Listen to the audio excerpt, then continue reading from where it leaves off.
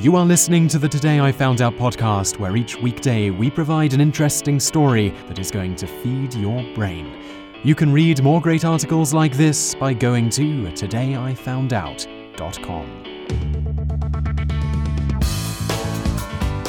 Hi and welcome to episode number 154 of the Daily Knowledge Podcast from todayifoundout.com, and in today's episode you're going to learn about moths and clothes, and why exactly it's not the moths that are causing problems with your clothes when you leave them in the cupboard. And in the bonus facts section today you're going to learn a few other things about moths. Let's just get started with today's show.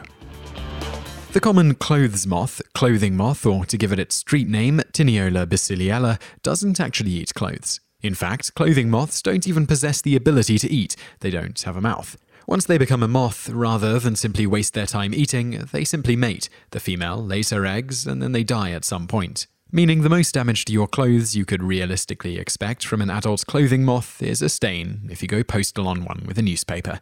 So, how did these moths get associated with eating clothes? It's the moth babies you need to be wary of, which are able to get proteins they need from keratin, in other words, virtually any organic fiber derived from an animal.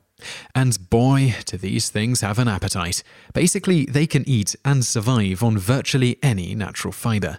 They've been known to eat wool, cashmere, silk, cotton, linen, fur, feathers, hair, lint, carpets, the bristles of brushes, pet furs, and even dust.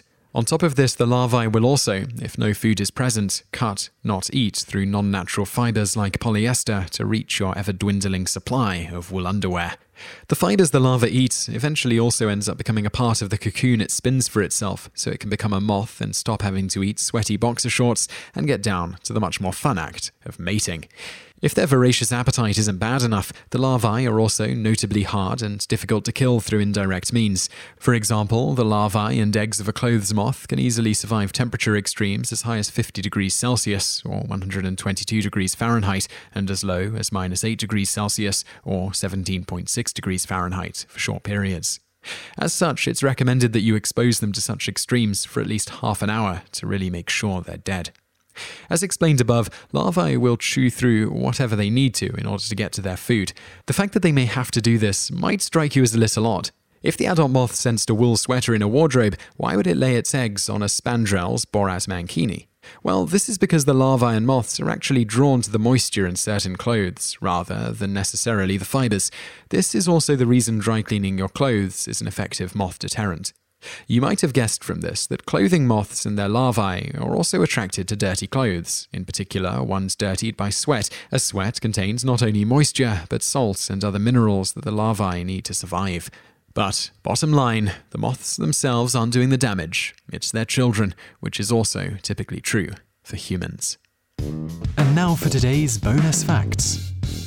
A single clothes moth can lay anywhere between 500 and 1,000 eggs. If that wasn't terrifying enough, unlike virtually every other species of the moth family, clothes moths are naturally afraid of light and will shy away from it, hiding beneath tables, rugs, and skirting boards. Let's face it, they are probably under the desk you're sitting at right now. Think about it. Bonus fact 2.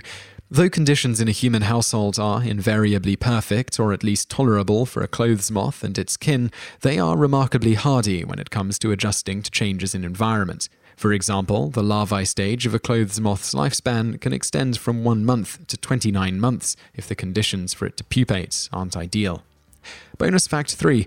The old adage of using cedar trunks for storing clothes to keep moths at bay actually works somewhat in the right circumstances. Why? Because cedar oil kills the larvae. However, as cedar ages, the concentration of oil in it fades, and with it, its ability to murder clothes moth babies. You just listened to an episode of the Today I Found Out Daily Podcast. Tune in every weekday for another great episode, or find more articles at todayifoundout.com.